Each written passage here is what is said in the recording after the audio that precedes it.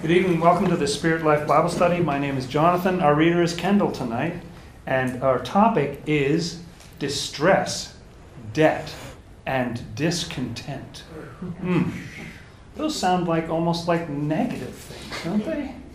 Why would we talk about that? Distress, debt, and discontent. Well, the reason is that when David was just getting started, David who later in the Old Testament became King David, the first group of people who followed him were 400 people who were distressed and in debt and discontented.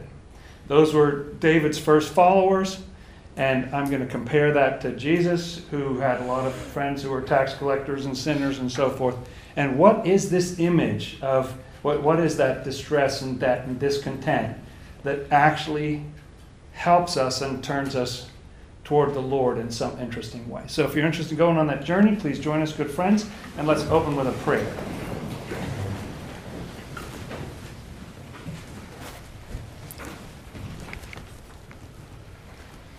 Our Lord and Savior Jesus Christ, you are the one God of heaven and earth.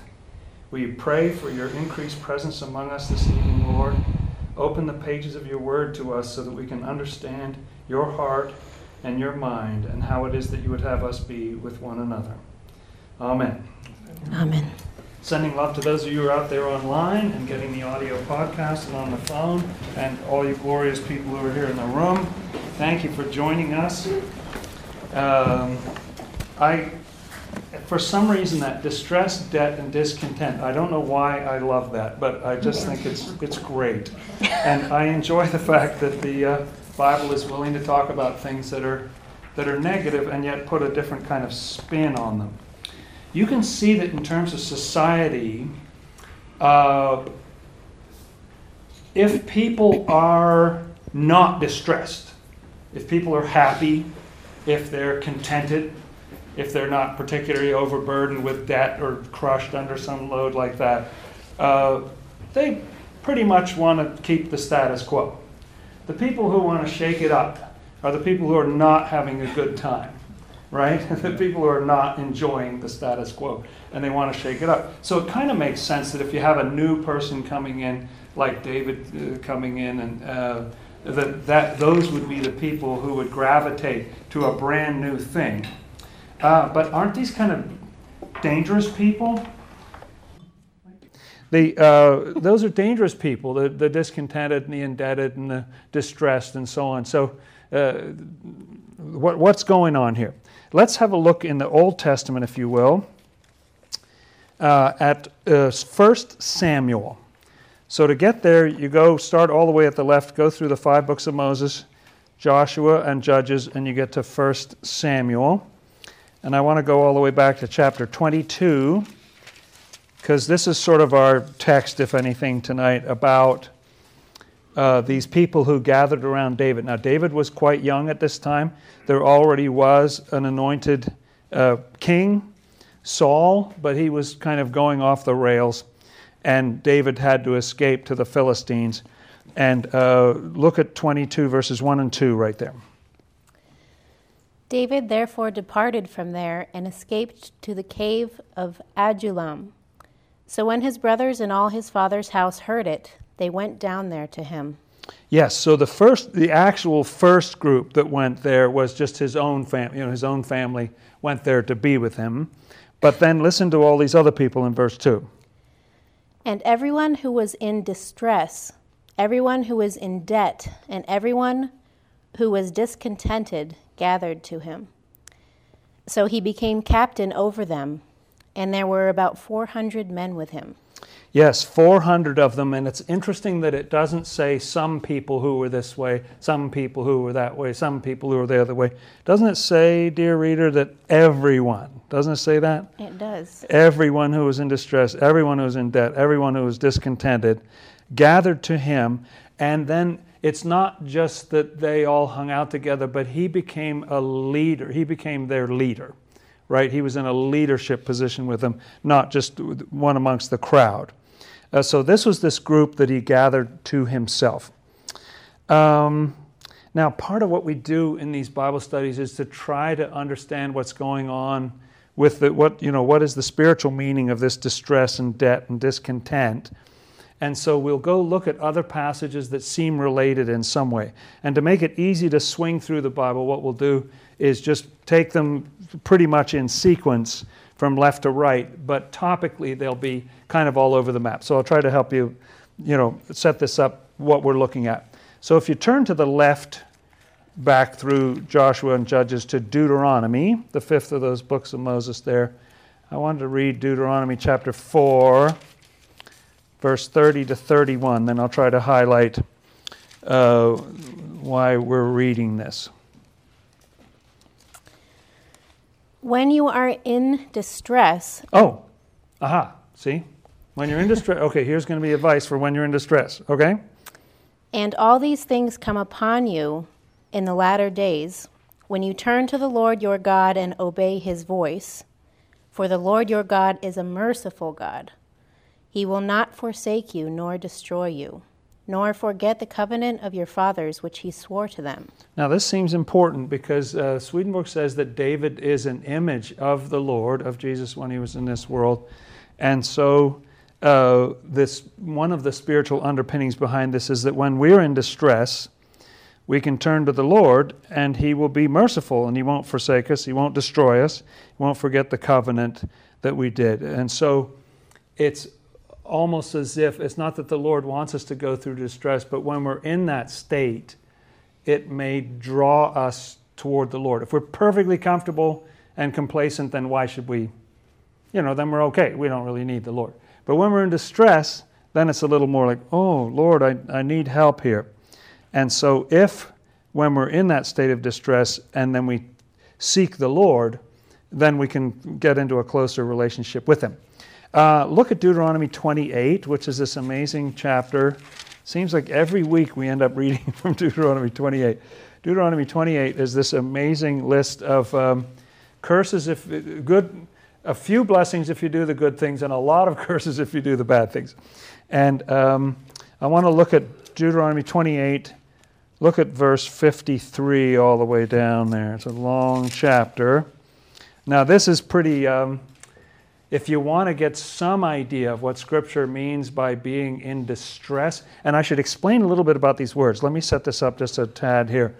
The word for distress comes from a Hebrew word that means narrow. Narrow. And we'll see some passages where it's contrasted with being in what's called a broad place. So, in other words, don't we still say today, so I'm in a tight spot or something, right? It's like a tight spot. Don't we say I'm under pressure or stress or things, that's what it is. It literally means a narrowing. What that straits are.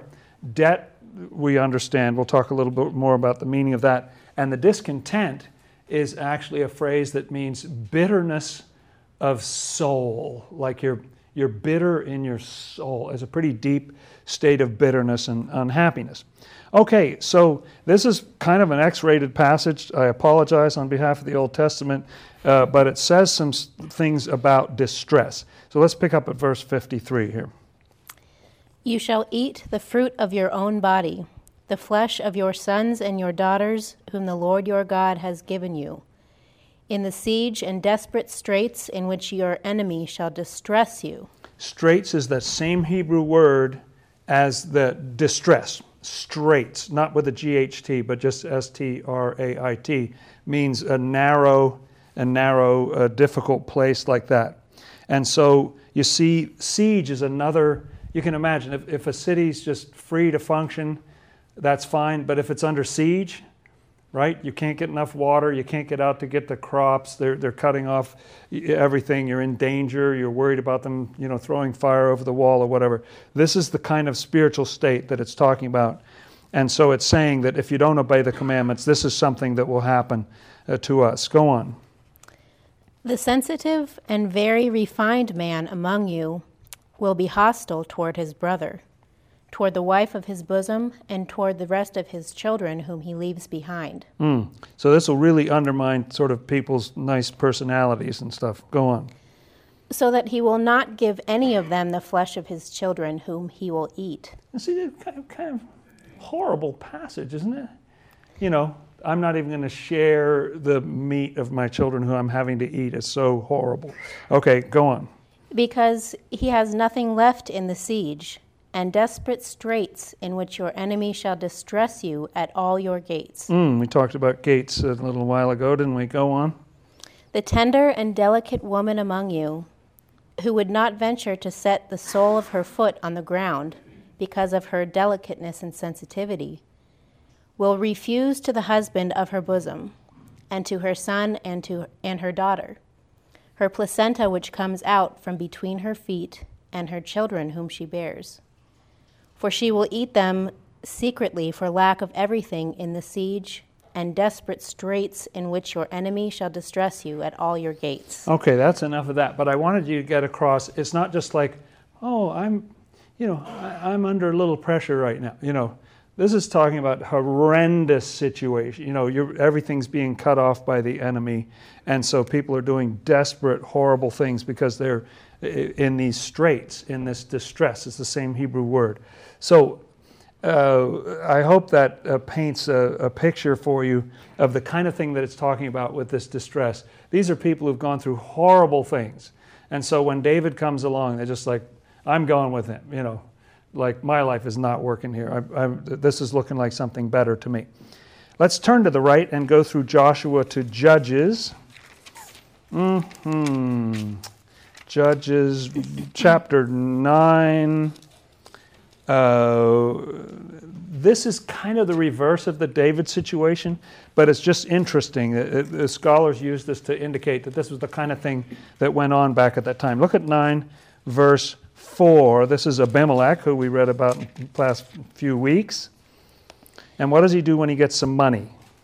So they gave him 70 shekels of silver from the temple of Baal-berith. Good.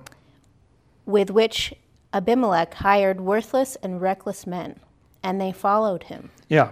So in other words, you know, he couldn't get nice people or something. You know, it's the worthless and reckless people who join his crew. Now that's Abimelech. He has a negative meaning. David has a positive meaning. But it shows you that this kind of thing goes on. It sort of makes sense, doesn't it? And look at Judges chapter 11, because there's this good person whose name is Jephthah, but he comes from an interesting background. Again, a little bit X-rated. Apologies, friends. The Bible, what can you do? Okay, let's start at verse 1 in Judges 11. Now Jephthah the Gileadite was a mighty man of valor, but he was the son of a harlot. Yes. And Gilead begot Jephthah. Gilead's wife bore sons, and when his wife's sons grew up, they drove Jephthah out and said to him, You shall have no inheritance in our father's house, for you are the son of another woman. Yeah, that's right. And so he was the son of a prostitute, and so he doesn't get to inherit in the same way with the other sons, and they drive him out. And what does he do in verse 3? Then Jephthah fled from his brothers and dwelt in the land of Tob, and worthless men banded together with Jephthah and went out raiding with him. Yes, they did. And so, again, he goes out, and then people who aren't working out in society, the misfits and whatever, they all gravitate to him because he's out there, you know. This is the kind of people that he attracts to himself. And so then there's a war that goes on in the next few verses, and they finally say, look at this in verse 6. So the war is going on. They're having a difficult time. They go to fetch him out of the land of Tob.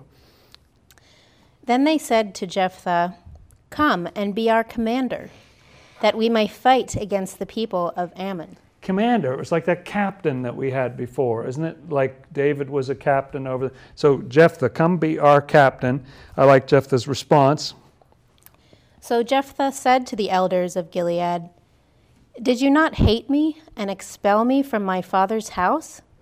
Why have you come to me now when you are in distress? Oh, you see, distress kind of changes things, doesn't it? You know, they're at war now. So as long as we were in peace, we don't want that guy around. Oh, but now we're in distress. Like, oh, Jephthah, can you come back here and help us? I thought you hated me. I thought you kicked me out. And so he does come back and he wins this battle for them. Okay, that's in Judges there. All right. Okay, let's turn to the right and go to 1 Samuel. So you just skip through Ruth there and go to 1 Samuel chapter 1. So you remember that the word discontent in there for these three different kinds of people who joined David. The discontent one, the third one, means bitterness of soul. And so do you remember that there was this woman named Hannah? This was mother of Samuel the prophet. Let's read from verse 9 there in 1 Samuel chapter 1. So Hannah arose after they had finished eating and drinking in Shiloh. Now Eli the priest was sitting on the seat by the doorpost of the tabernacle of the Lord. How was she feeling, would you say? And she was in bitterness of soul, and prayed to the Lord and wept in anguish. Yes, bitterness of soul. So here's a picture of what we're talking about, bitterness of soul. She was greatly, she'd had a difficult time that it describes in the earlier verses there.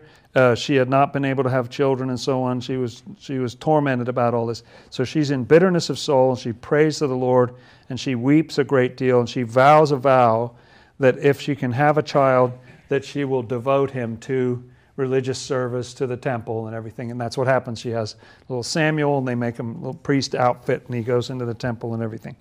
And so this bitterness of soul leads to a very good outcome. But you see in verse 13, that she was speaking in her heart and only her lips moved. She wasn't saying anything out loud. So he actually thought that she was drunk. And she says what in verse 15 to defend herself? But Hannah answered and said, No, my Lord, I am a woman of sorrowful spirit. Bitterness of soul is like sorrowful spirit, right? Same thing, okay? I have drunk neither wine nor intoxicating drink, but have poured out my soul before the Lord. That's beautiful. So that pouring out of her soul before the Lord. So what does it mean, this distress and debt and discontent? So the discontent is this bitterness of soul. Hannah experiences this bitterness of soul here. And what we do in Bible study, if you're not familiar with it, is that we'll go look at all these different passages, and then amazingly at the end, I just wrap it all up, don't I? With a nice, neat bow, and I just like everything just clicks. It's going to be great. Okay, so most of the time, right? Let's go to 1 Samuel chapter 30 there. Chapter 30. Trying to swing through in order here. Now, this is about the men who were with David, where we started. We started with those people who were distressed and in debt and discontented. And then David does a battle. This was, I think, when they'd increased to 600 people, because more people had joined him. And there were 200 people who couldn't fight and stayed back. 4 of them went and fought, and 200 of them stayed back. And so look at verses 21 and 22, because it gives you some idea of the character of these people who joined David. Now David came to the 200 men who had been so weary that they could not follow David, whom they also had made to stay at the brook Besor. So they went out to meet David and to meet the people who were with him. And when David came near the people, he greeted them. Yes, and what were these men like? Then all the wicked and worthless men of those who went with David answered and said, Because they did not go with us, we will not give them any of the spoil that we have recovered, except for every man's wife and children, that they may lead them away and depart. Yes, okay, so these worthless and wicked people were part of the group that had gone out on the attack, the 400. And they're saying, we're not going to share the spoils with the 200. They didn't even fight. And David says, no, everybody will benefit from this. We're all equal here. But it gives you kind of a flavor of the kind of people who are with him. It's not like just a cute little expression. No, these were, these were pretty rough people. Let's go to 2 Samuel, shall we? 2 Samuel. Let's go back to 2 Samuel 24.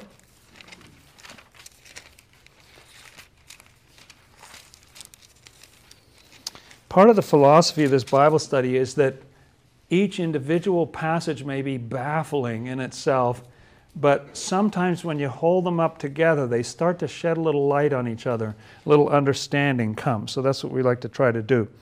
I love this phrase. Yes, David is given this horrible choice.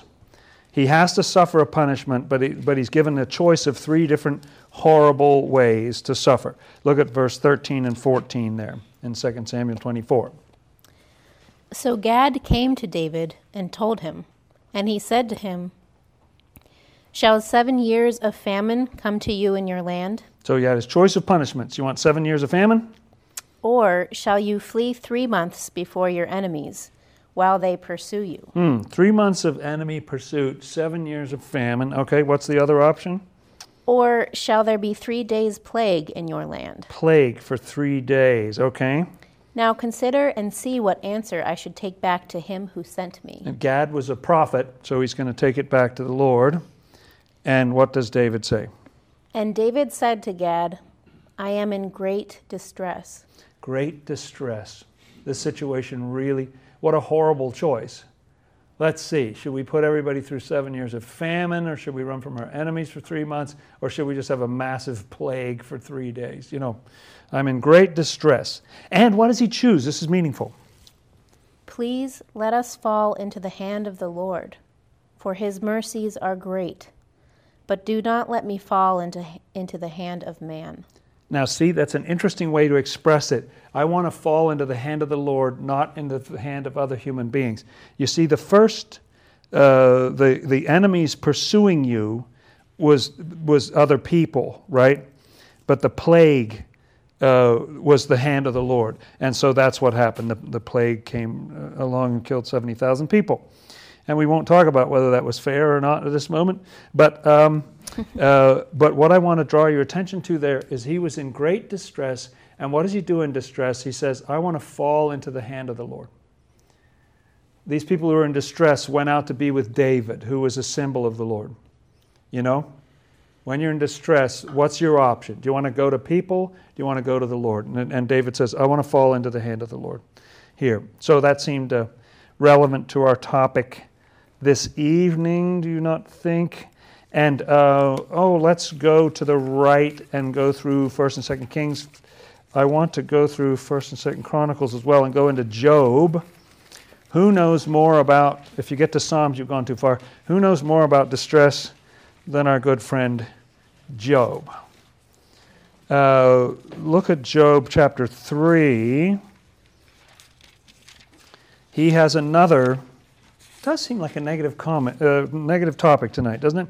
And 3, don't know why this delighted me so much when I thought of it ahead of time. But anyway, we'll keep going. Job 3, verses 20 to 26. Let's see what Job is very unhappy there. "Why is light given to him who is in misery, and life to the bitter of soul?" Oh, bitter of soul.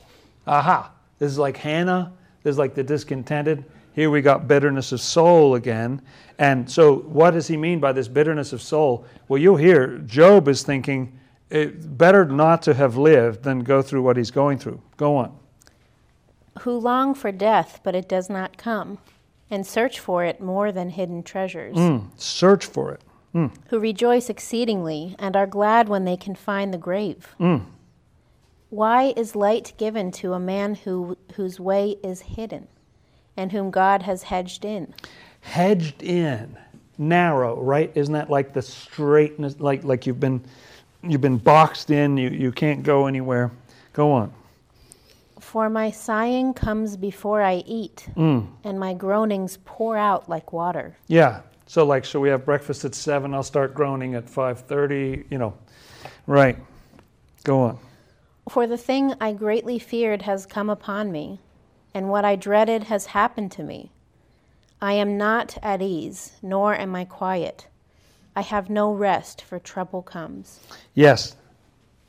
gives you a sense of what distress, right? What that means, bitterness of soul. It's talking about a very intense kind of emotional experience that we go through. Have a look at Job chapter 20, if you will, because there's an interesting statement in here that, at least in some translations, comes out to be talking about self-sufficiency. Look at Job 20, verse 22. In his self-sufficiency, he will be in distress. Oh, see, self-sufficiency puts you into distress. So you see what I mean? The distress is supposed to send us to the Lord. We'll all fall into the hand of the Lord.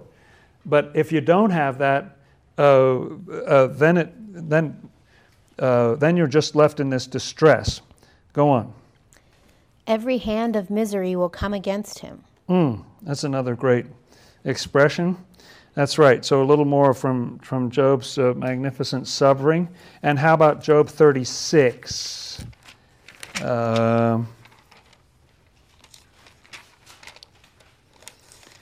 This is what the Lord wants to do for people.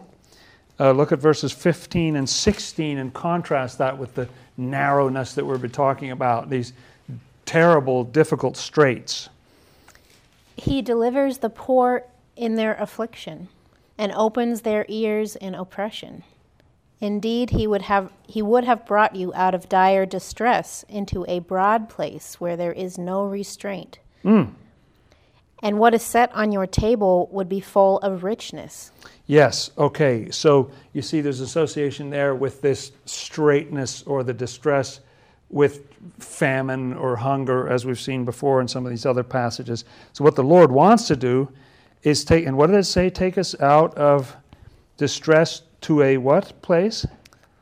Into a broad place. A broad place, right? The Lord wants to bring us out of this narrowness into a wide open space. It's an interesting thing, isn't it? Scripture talking about being in that narrow place to coming out to a broad place, and it says where there is no restraint. Isn't that what your translation said? Yes. In the Old King James it says where there is no straitness. You know, there's no restriction on you. You're free, and what is set on your table will be rich and wonderful. So that's the other side of the equation. That's what we want to go for. Let's turn to the right and go to the Psalms. Psalm 18. Seeking the Lord in here. Psalm 18. Now, this is a wonderful thing. This is a Psalm of David. Hey, look at the title of the Psalm. Do you want to read that right underneath where it says Psalm 18? What does it say? What kind of psalm is this? To the chief musician, a psalm of David, the servant of the Lord, who spoke to the Lord the words of this song on the day that the Lord delivered him from the hand of all his enemies and from the hand of Saul. Oh, great. So this is when you get out of, when you're delivered from all the hand of those enemies and everything. And what's that opening line in verse 1 there? I will love you, O Lord, my strength. That's wonderful. Yeah, you just, wow, thank you so much. You know, I will love you. And then he describes a little bit of the difficult situation that he was in. Let's pick up at the 4th verse there. The pangs of death surrounded me, and the floods of ungodliness made me afraid. The sorrows of Sheol surrounded me. The snares of death confronted me. Okay.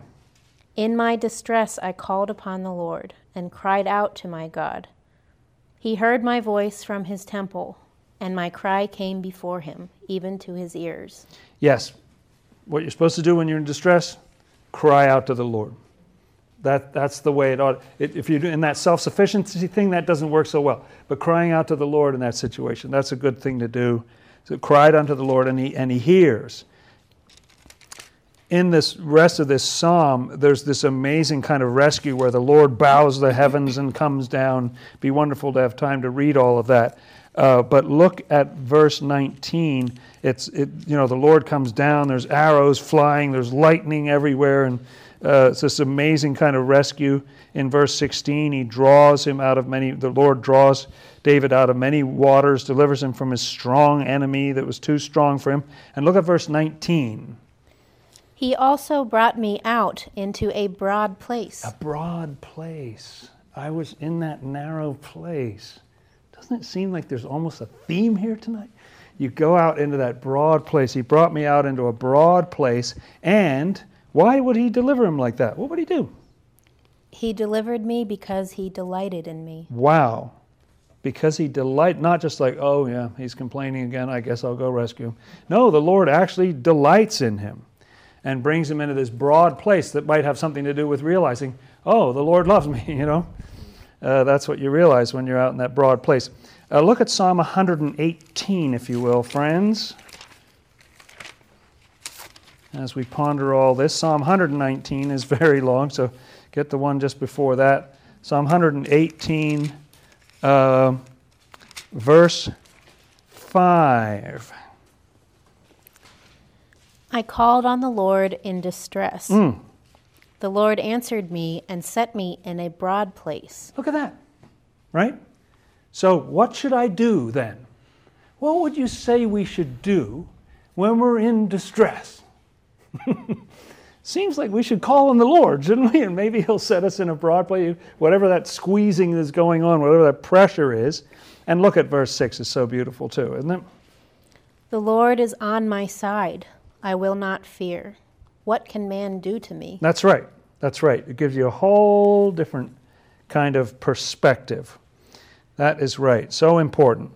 All right, let's look at Isaiah. We just got a few more of these things here.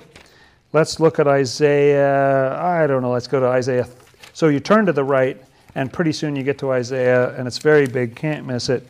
And let's go to chapter 29.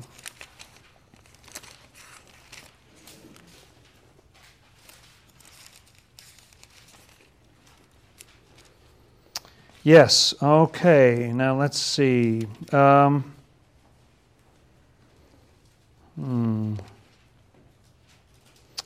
This is about being relieved from things that distress you. So let's look at verses 5 to 8 there. Let's look at that. Moreover, the multitude of your foes shall be like fine dust, and the multitude of the terrible ones like chaff that passes away. Yes, it shall be in an instant, suddenly. You will be punished by the Lord of hosts with thunder and earthquake and great noise, with storm and tempest and the flame of devouring fire. The multitude of all the nations who fight against Ariel, even all who fight against her and her fortress, and distress her, shall be as a dream of a night vision. Oh, you see, this is about when it's going to end. Isaiah is sometimes very difficult to understand. But all those things that were distressing, Ariel is another term for Jerusalem or Zion. It's the city where David lived, it says in verse 1 up there. So we're back to David again. And but all these people who distress her, all that multitude coming against her, will be like what? Just like a dream of a night vision. Look at verse 8. It shall even be as when a hungry man dreams, and look, he eats, but he awakes and his soul is still empty. Or as when a thirsty man dreams, and look, he drinks, but he awakes and indeed he is faint, and his soul still craves. So the multitude of all the nations shall be who fight against Mount Zion. Yes, you see, the situation that will happen to all the enemies of Zion is that they'll be like people who are dreaming that they're eating, but then they wake up and find out, oh no, you know, barking up the wrong tree. Or, oh, I thought I was drinking, but I wasn't. I'm still thirsty. I'm still craving things.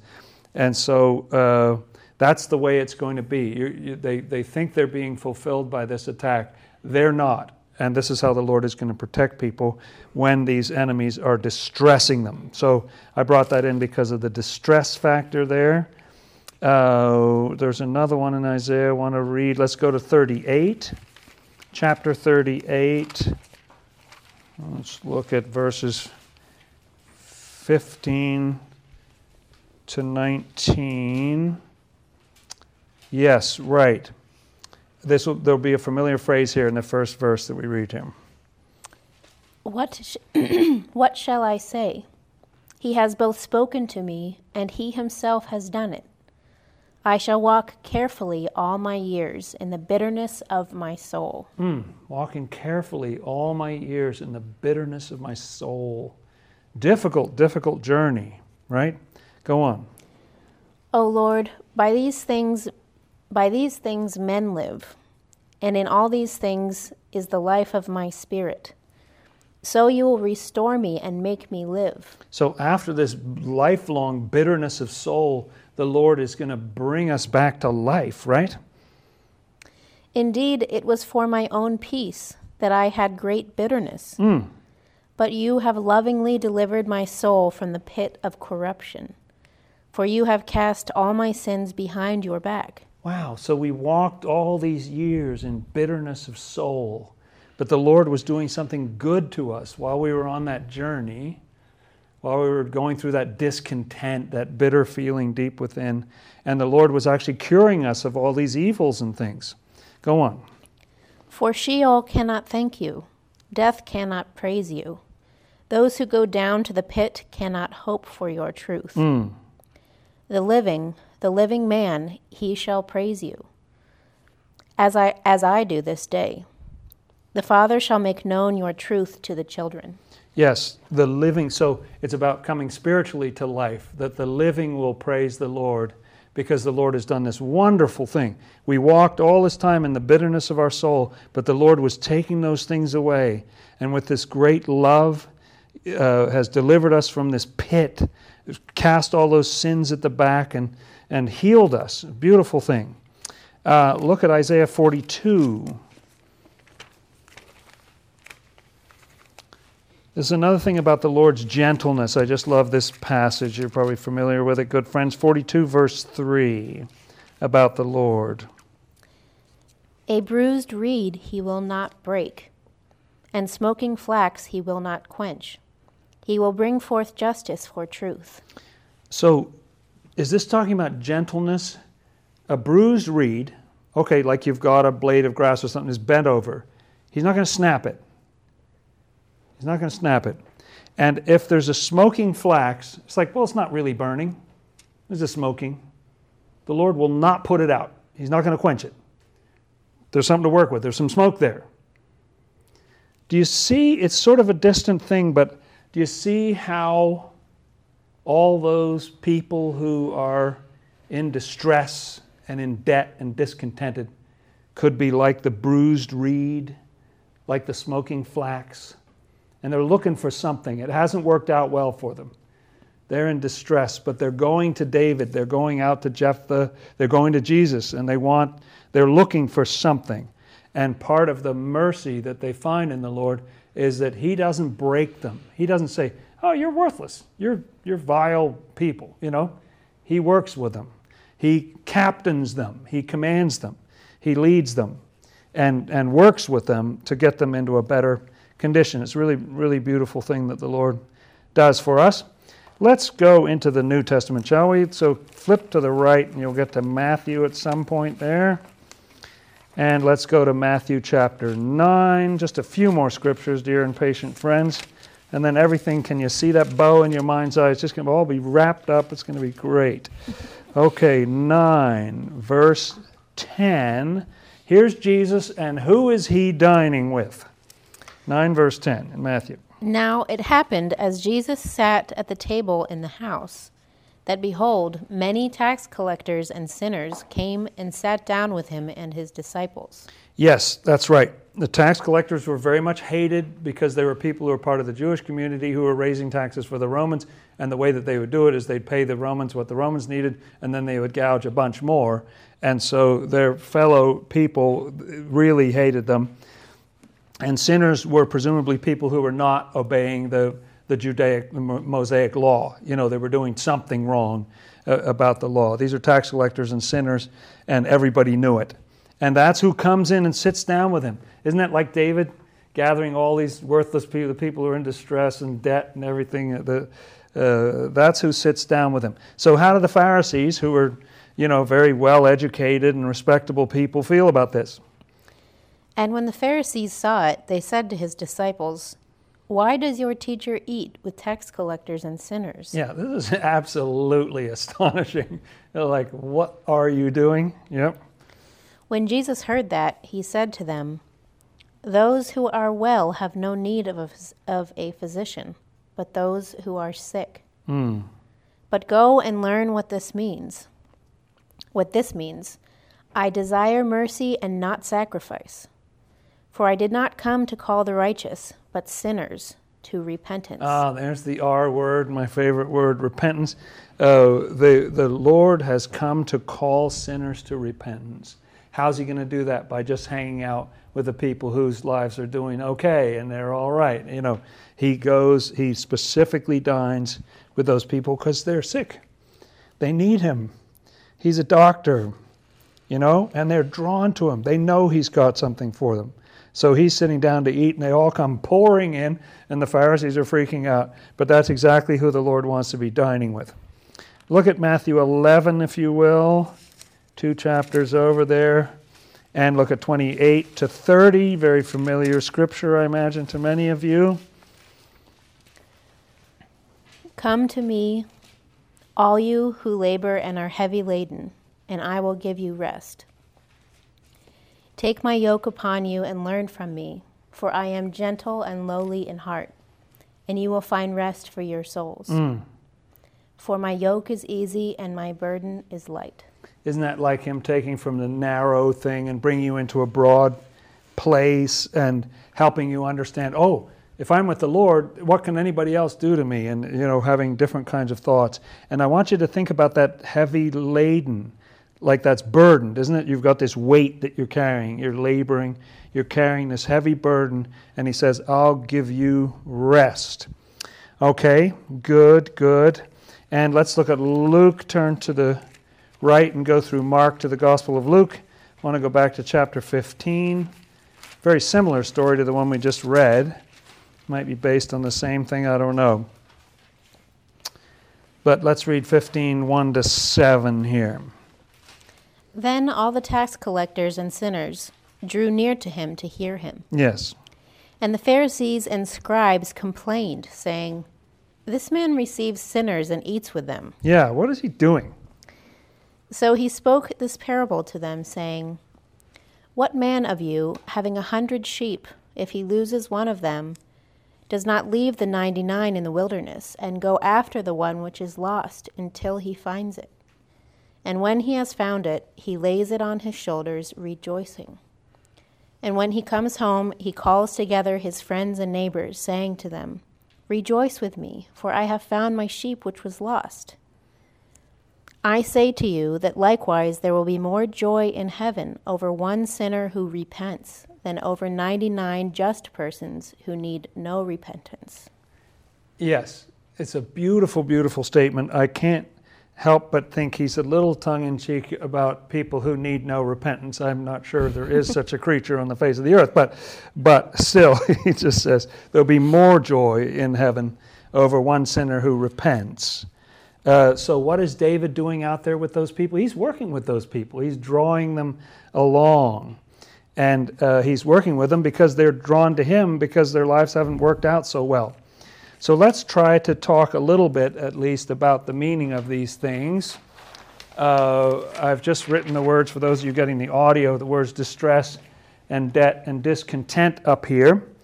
Distress means narrowness. To me, Swedenborg associates it with that feeling, like I think the kind of feeling you have if you're having a heart attack or an asthma attack, where you can't breathe, you know, like it's so narrow you can't even like inflate your lungs or something.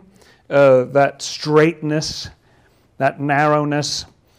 And I want to read one more scripture. Yeah, I forgot about this one. Let's turn to the right and go halfway back to the book of Revelation from where we were in Luke. I don't know if you're still there, but I want to get to Hebrews. You don't have to go to it if you don't want, good friends, but just the beginning of Hebrews chapter 12 has one important additional point here. This has to do with weight. Look at 12 verse 1 here. Therefore, we also, since we are surrounded by so great a cloud of witnesses, let us lay aside every weight and the sin which so easily ensnares us, and let us run with endurance the race that is set before us. Yes, I'd love to keep reading this beautiful passage, but do you see there, good friends, that weight and sin are associated with each other? And people have known this for a long time. Don't they say heavy is sin? Isn't that sort of an expression? Swedenborg says that evil is heavy and falls into hell of its own accord. And so it says, lay aside every weight and the sin which so easily besets us. That's what that weight is. So when Jesus says, come unto me, all you who labor and are heavy laden, and I will give you rest. Take my yoke upon you, for my yoke is easy, my burden light. He's going to lighten the burden. Distress is about narrowness, as we've talked about. Debt, I think, has something to do with, it's obviously an obligation or that you owe somebody. And it's associated, even in English, isn't it, with a burden, like a debt burden. That's a burden that you carry. It's a weight of debt. You know, people say saddled with debt, don't they? It's like you've got this heaviness of debt. And the discontent we heard about was a bitterness of soul. So let's say for distress, this is, I'll just say narrow there. For debt, this would be burden. And discontent is bitterness of soul. So you may be familiar with Swedenborg's idea that all these things in Scripture, it's not just sort of trivially mentioned, and it's not that you mention the debt first and then the distress or the discontent. It's all in a very specific order for a reason. And the fact that David's story reflects Jephthah's story, which reflects Jesus' story, but in different ways, it's all fraught with meaning. So what does this mean? Helpfully, Swedenborg never explains this passage. So we're on our own. So, what I believe the stress means, narrow, like if it's so narrow you can't breathe, that anguish, that he was talking about. Breathing has to do with truth. It has to do with the mind and things that you think. And Swedenborg says, we're very interesting. Now, this is going to get bizarre, but we're already pretty deep in here, aren't we? That wide, see, there are two basic things. There's love and there's truth, which we refer colloquially, don't we, to your heart and your mind kind of thing. Heart is the love, mind is the truth side or the thinking side. And that wide has to do with truth. Wide has to do with thinking, it has to do with cognitive and so on.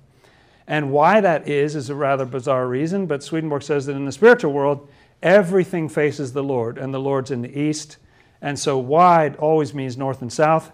And so the Lord, love is this way, and so truth is this way. So wide is always means truth. When it talks about measuring the city to see if it's as wide as it is long and all that, the wide always has to do with truth. So I think distress is a lack of truth, or it's where you're boxed in by certain false ideas and you can't escape them.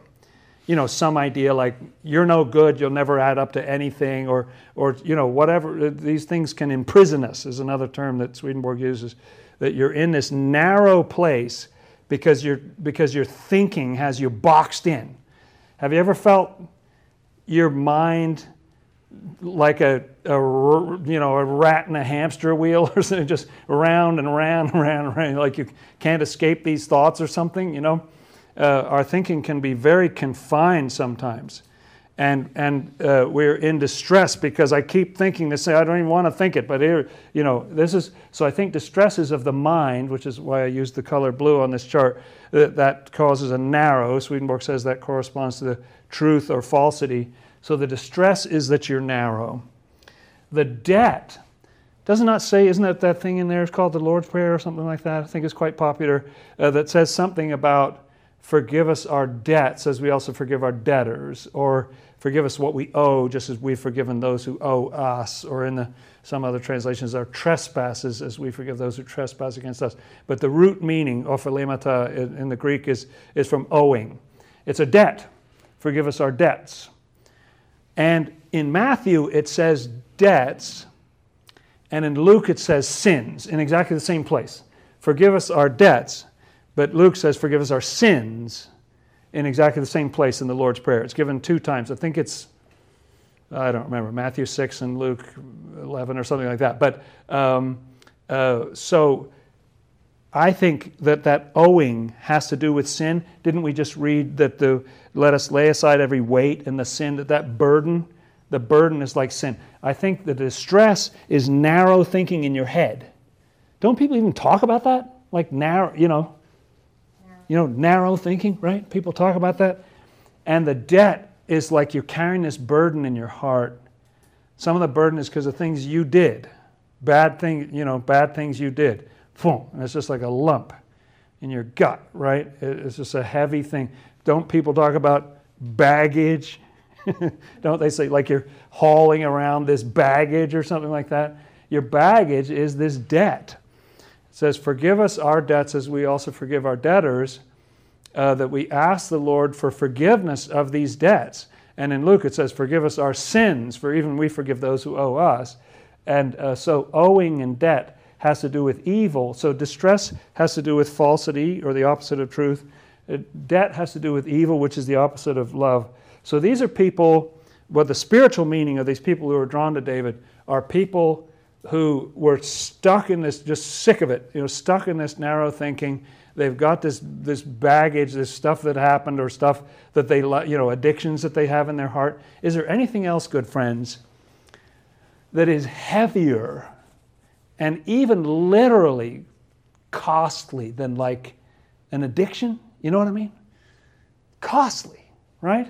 Doesn't it even literally, addictions can drive you literally into debt. So these things that you have in your heart that you love, even if you don't want it and it's just like a lump in your soul or something, that has to do with that debt. That's such extreme debt that you can't even pay it, Like if you're so badly in debt, then the taskmasters are coming around all the time. They want to throw you into debtor's prison or whatever. If you're so indebted through whatever it is, that you're hooked on some evil or something or other, that you can never pay it. It's more than you can possibly pay. You've already paid with everything good in your life, and you're left with nothing. So what do you have left? You're so deep in debt, you're so far in distress that it's causing you, number 3, bitterness in your soul. I think that's the result of these other 2. Falsity in your mind, difficult things in your heart, or evil, or things that you did that you regret or whatever, and this is causing you bitterness of soul. Is it not the magnificent mercy of the Lord that He's got a plan? He wants to call people like that. He said, oh, I've been looking for you. I've been looking for people like you. Oh, is your debt monstrous? Can't breathe? I've been looking for you. Is your soul all bitter? You can't bear life? You just want to get out? Leave everything behind and start over again? I've been looking for somebody like you. I think I can work with you. I'll be your leader. I'll work with you. Talk to you. Train you some stuff. Turn you in a little army, Civilize you. Bring you into the fold and everything. This is what the Lord wants to do. What was He doing with those tax collectors and sinners? About repentance, right? Those who are well don't need a doctor. I'm the doctor. I want to help you. Just the kind of people I want. A whole bunch of sick people show up. He says, great. Excellent. Just the army that I was looking for. It's amazing that the Lord has that. And it's kind of cool. It makes perfect sense in the literal account of the story that, of course, the high and mighty are not going to leave everything and go out and join David out in the field or in the cave of Adullam. Of course, it's the ne'er-do-wells and the misfits who go out there, but they're the early adopters.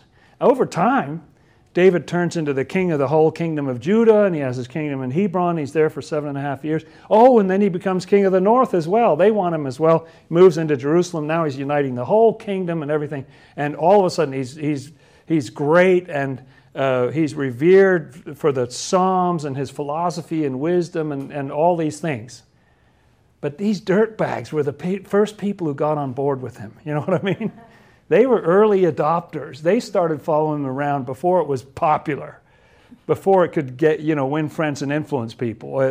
They were out there in the fields with him from the beginning. And so early Christianity was like that. It was hundreds of years before anybody kind of really respectable walked through the door of Christianity. The early people were the low-lifers, the slaves who were fed up with whatever, and the people who felt downtrodden, and this group and that group. It was generally the poor. Of course, because the other people are doing fine, but those people are broken. They're looking for something. And so the Lord gives them something. And that's where Christianity got. It's the same story, right? Those were the first people who went out to the Lord and followed him around. And they became the basis of everything in that amazing wisdom. Who were the Lord's disciples? Were they like the great Archbishop so-and-so and, no, fisherman, a tax collector? That's who he worked with. And it kind of makes sense in a way. And so when we're in this condition in our spirits, and we all have this, didn't it say everyone who was in distress, everyone who was in debt, everyone who was discontented went out to him? It's not a subset, it's not a small group.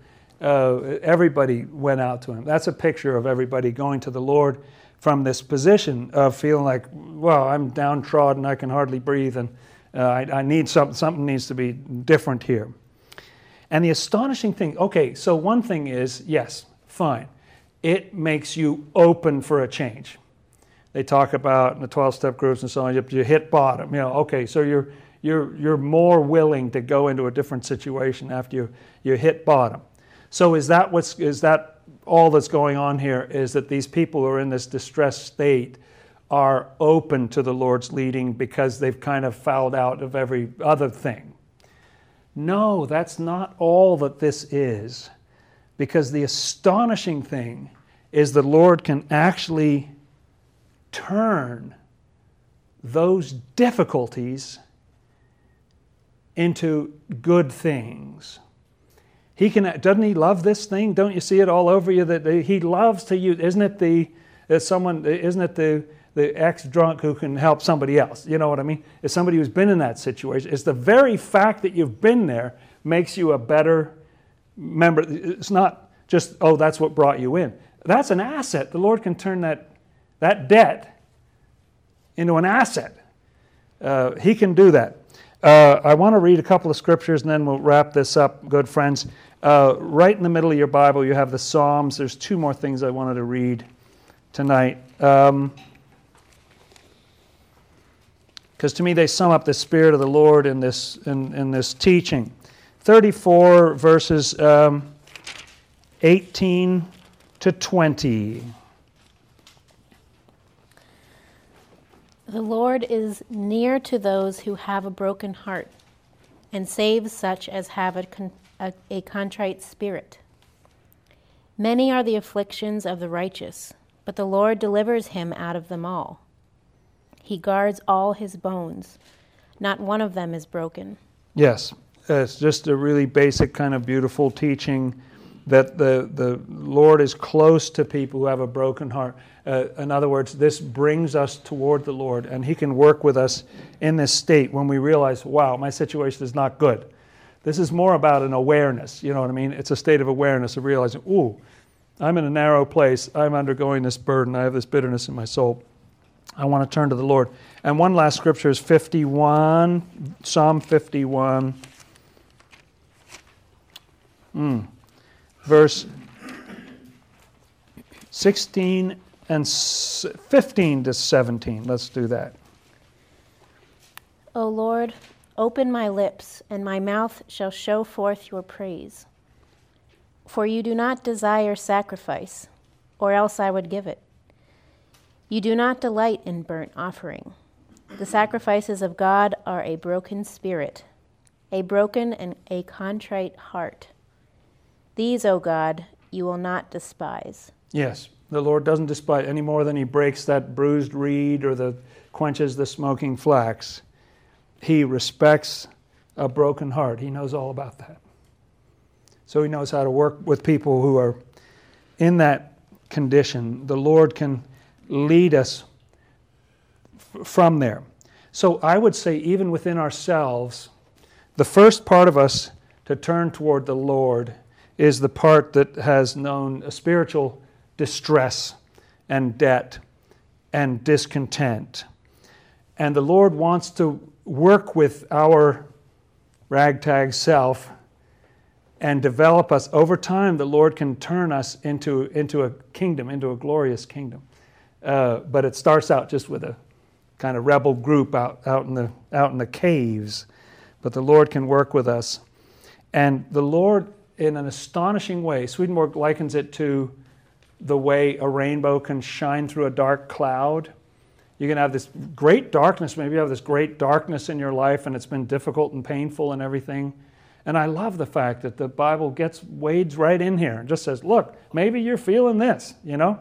It's not all super upbeat. It's sort of, maybe you're going through this. Maybe it's really so difficult, you know, that you feel like you can hardly survive, like those horrible things we were talking about earlier. But the Lord wants to draw us in that state, and He can turn that. He can turn our narrowness into this broad place. It even gives examples in some of those scriptures that when you go out in that broad place, then you're thinking, if I'm with the Lord, who can hurt me? You know? Isn't that a broad thought? Like you've gone from a narrow thinking into a broader thought, that you see who the Lord is, you have a different kind of truth, you have this great expanse of truth from north to south in your mind because the Lord led you out into a broad place. The Lord can turn our spiritual debt into an asset, which is just astonishing. How does He do that? But somehow He's able to make that thing a good thing. It's a good thing. He can turn that into, it's a good thing that you went through that. I can use that, He says. We'll take care of that. I want to heal you of it.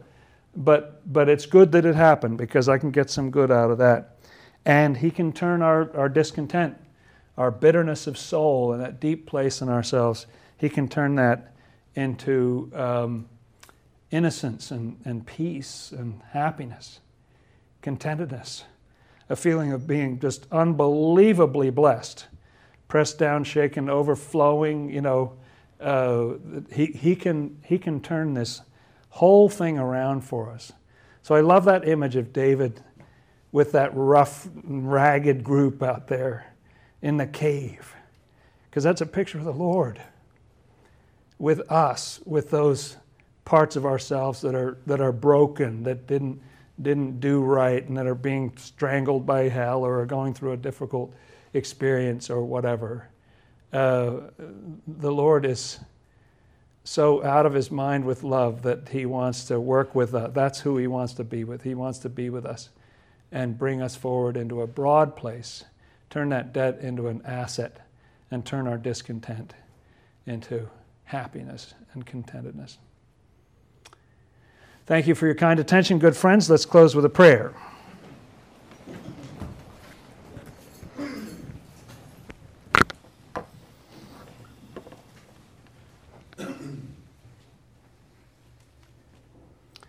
Our Lord and Savior Jesus Christ, we thank You, Lord, for bowing the heavens and coming down into this world to save us. We called to You from this state of distress. We ask for Your help. Only You truly know, Lord, the straits that we go through, the difficult things in the midnight hour. We pray for Your help. We pray for Your kindness to forgive the debts that are weighing in our hearts, the things that we owe You that we didn't do right. We pray for Your help with that discontent, that bitterness deep in our soul. May it lead, as it did with Hannah, to the birth of something new, that young Samuel the prophet who goes on to lead the people. We thank you, Lord, for your unbelievable mercy and kindness, for drawing us. You say, with loving kindness have I drawn you. Our Father, who art in the heavens, hallowed be thy name. Thy kingdom come, thy will be done, as in heaven, so upon the earth. Give us this day our daily bread, and forgive us our debts, as we also forgive our debtors. And lead us not into temptation, but deliver us from evil. For thine is the kingdom, and the power, and the glory forever. Amen. Let's keep on repenting, friends, so the Lord can take care of that debt problem.